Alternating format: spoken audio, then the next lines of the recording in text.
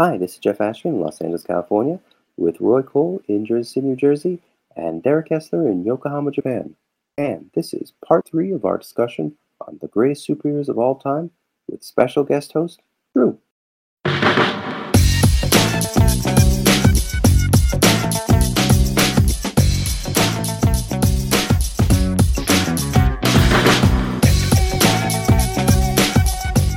Let's move on to our number one choice, or in Drew's case, number three choice. Drew? Saving the worst for last. Oh, you're starting with me? I thought you were going to Roy. Oh, you go. Yeah, you're next. we're doing our last ones now. My number three to finish out the DC Comics trinity would be Wonder Woman. Oh, great. And I think that she's actually, if Batman is kind of you're weighing on the principles of the intellectuals and the people who have the resources and the finances to make change, and Superman's kind of like the everyman morality. Wonder Woman is an icon for our time that we haven't even really tapped into yet. She is a feminist. She is a diplomat. She's a warrior. She's queer. And it's really interesting how you talk about sanitizing the characters, or even I talked early on about how Batman's been sanitized in the way that he's been adapted for the last several decades in live action. But she's a character who came from an island of all women, not as, what a weird, funny thing. Like, can you imagine? It's like, no, that was intentional. Like the author and creator of Wonder Woman was a sexual progressive, and he didn't have a lot of hangups about who people chose to love and how they chose to love. And he lived with two women in a polyamorous, very loving, lasting relationship for all three of them. And that character, the progressiveness of that character has survived some very dark times, not only for comics, but for the world. And it's just so interesting to me that she's just now starting to break out into live action and into our world in terms of pop culture.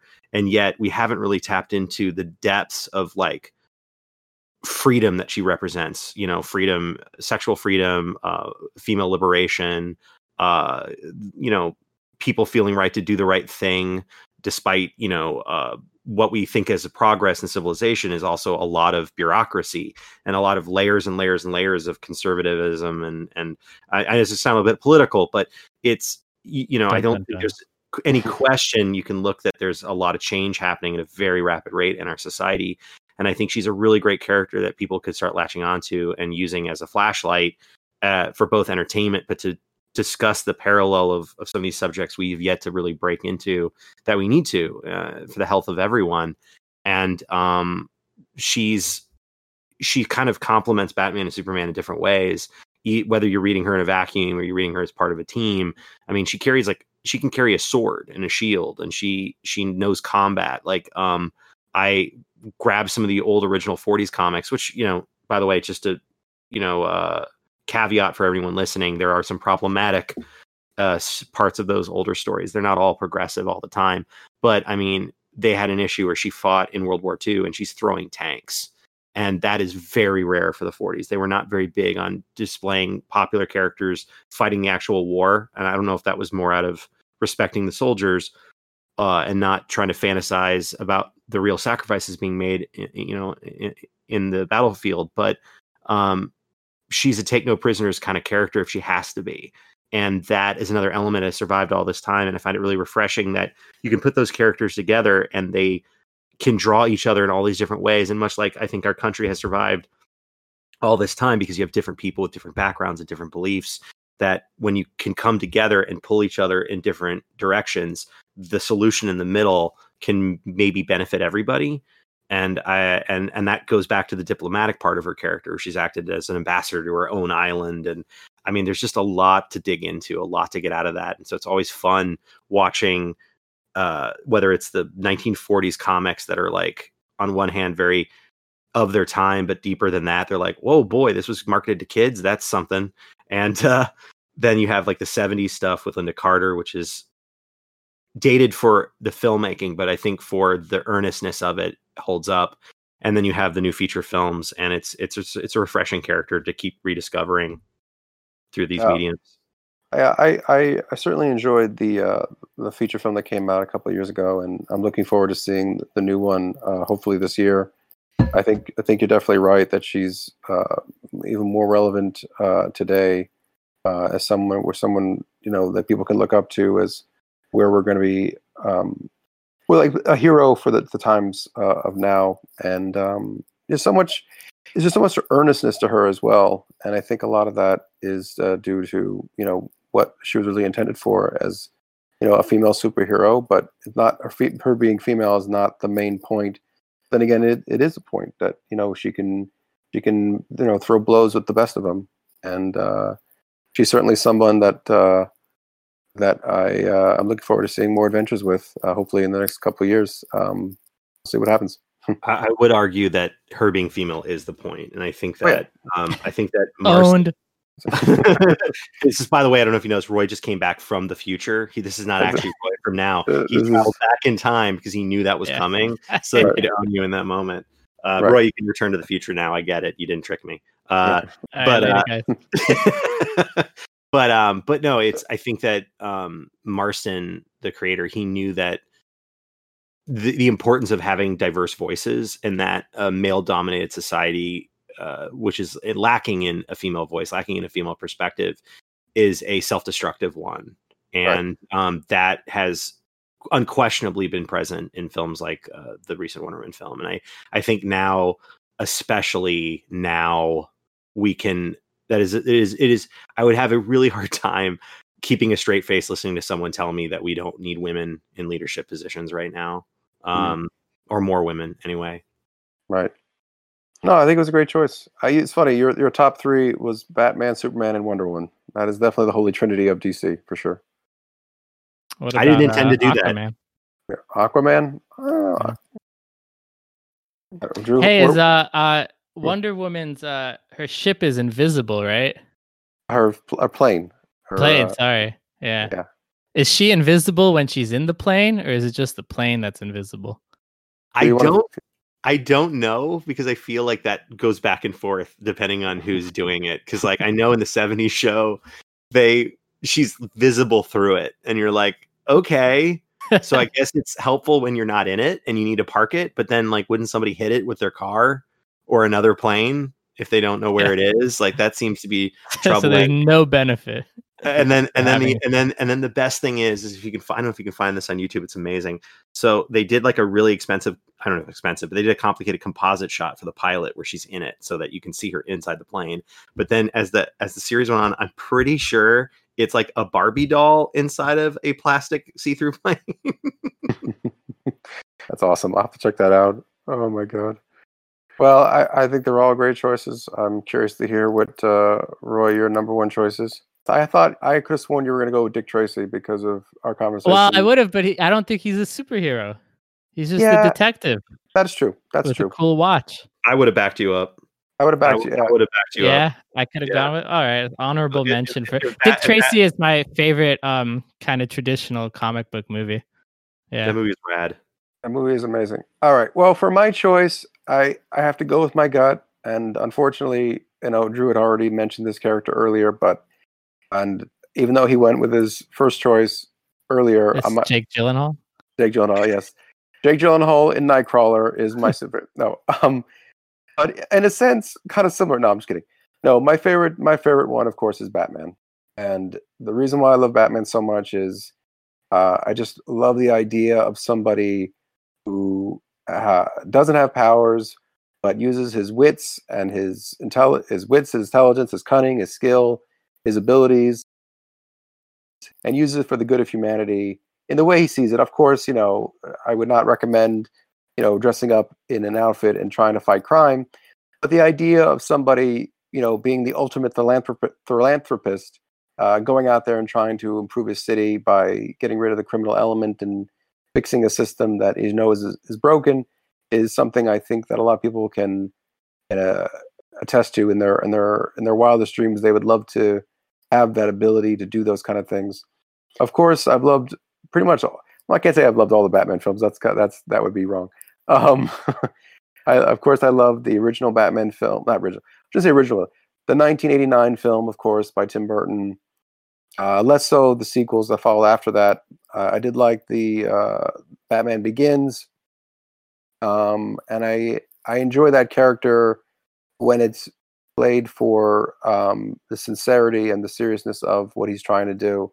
And I think those two films really capture the Batman character the best. Of course, Michael Keaton's portrayal, and then of course Christian Bale's portrayal without the gravelly. I know he had the Kristen for the gravelly voice, but I felt like I could see someone who was young trying to intimidate people using that kind of voice. So it kind of made sense for me, even though it was hard to understand him at times.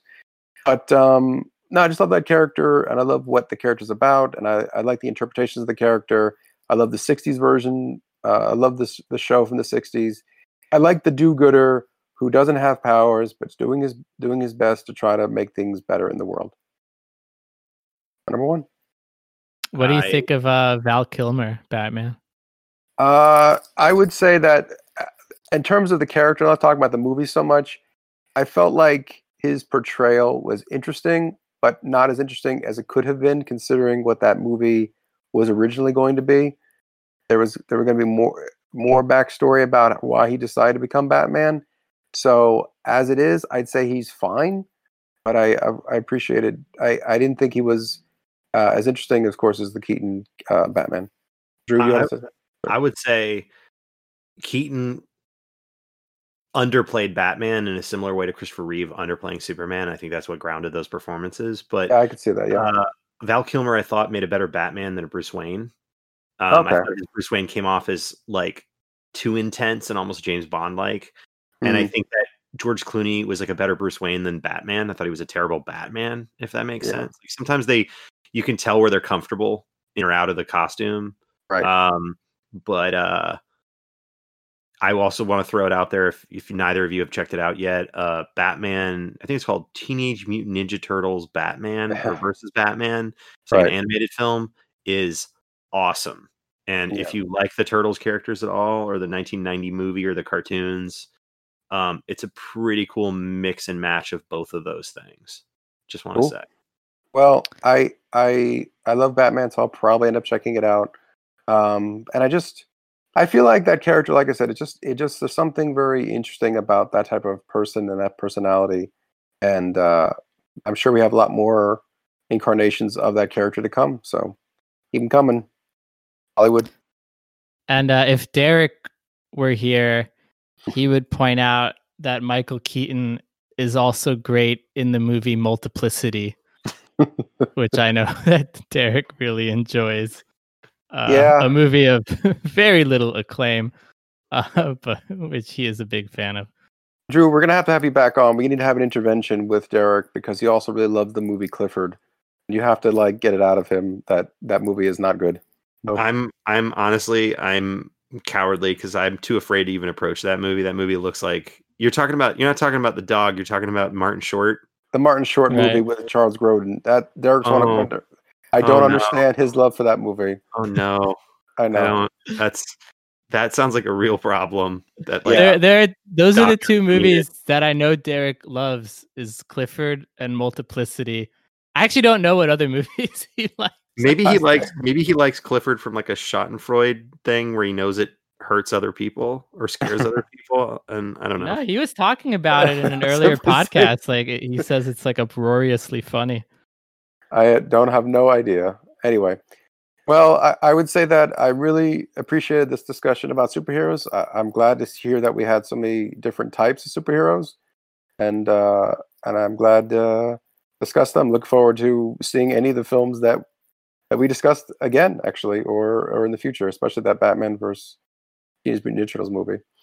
Wait, does Batman fight the Ninja Turtles in that movie, or does he team up with them? He does. That's awesome. All right, so I wonder. Now I would think because there's 4 of them, 4 Ninja Turtles, and 1 of Batman. So I would think the Ninja Turtles would have a huge advantage, unless they just fight him like one-on-one. Like taking their turns. Yes, all the way back to the beginning. I think they approached it like the Blade vampire henchman, and I think that was a big mistake. You got to stop doing that, guys. Come on, get with the program.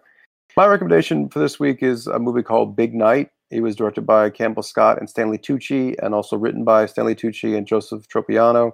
It's about two Italian immigrant brothers who own a restaurant called Paradise, and the restaurant is failing. And a rival restaurateur, played by the now late Ian Holm, may rest in peace, he offers He offers to call Louis Prima, who is a famous jazz musician and performer, come to their establishment to help revitalize their business. So what's fun about this movie is the food. If you love food, especially Italian food, like myself, this movie is quite a treat. You'll really enjoy like the preparation of food and the fun of the movie. Really is the preparation for the big night. Of course, the title of the film, where they prepare all the food and things happen at when the night comes, and what happens is pretty amazing. And at the end of the movie, I don't want to spoil it, but what's so amazing is after everything that's gone through the movie, the end is completely done without dialogue, and you can definitely see the two main characters coming to terms with each other, and it's done simply through making an omelet. And I'll just leave it at that. I recommend it if you, like I said, if you love food movies, this one is definitely behind your list. And if you love Stanley Tucci, then check it out. I'll add a little tidbit to that. Stanley Tucci published, I think, a number of his family recipes in a cookbook. Oh yeah, that's right. Yes. So he's become a little bit more known for that side of his interest in artistry. So if anyone out there is interested, check it out. Yeah, if you love food and movies and food movies, this is where I would. If you feel the need to eat sustenance in order to survive, this might follow your interests. What are some other well-known food movies that you enjoy? Oh, Chef. Chef. Yeah. Jon Favreau. I'm sorry, Jeff, you were saying. No. I was gonna say Like Water for Chocolate and Tempopo. Do you ever see that? I've heard of it. Yeah. Okay. Anyway, Chef is also high on my list too. Chef is the most food pornographic movie I've ever seen. Like, I was so anxious to eat the food from that movie after I saw it in theaters that we ran over to was it La Bamba Cafe in Burbank? Is that what I'm thinking of? Yeah, the Cuban place. Went there. We ordered as much of the food that we could remember from the movie as possible. And no joke, the table across from us was the people behind us from the same movie screening. Oh, that's awesome. So the movie would just like program you, go get Cuban food right now. What are you doing? Thanks for joining us today. Let us know if there's a topic you want us to cover by sending us a message at coast2coast2coastpodcast@gmail.com. That's coast 2, coast 2, and then coastpodcast@gmail.com. Send us your thoughts and your comments, your ideas about who do you think the best superhero of all time is, or if you have a food movie that you wanted to see, or if you have affection for the Toxic Crusader. Thanks for listening. We'll talk to you next week.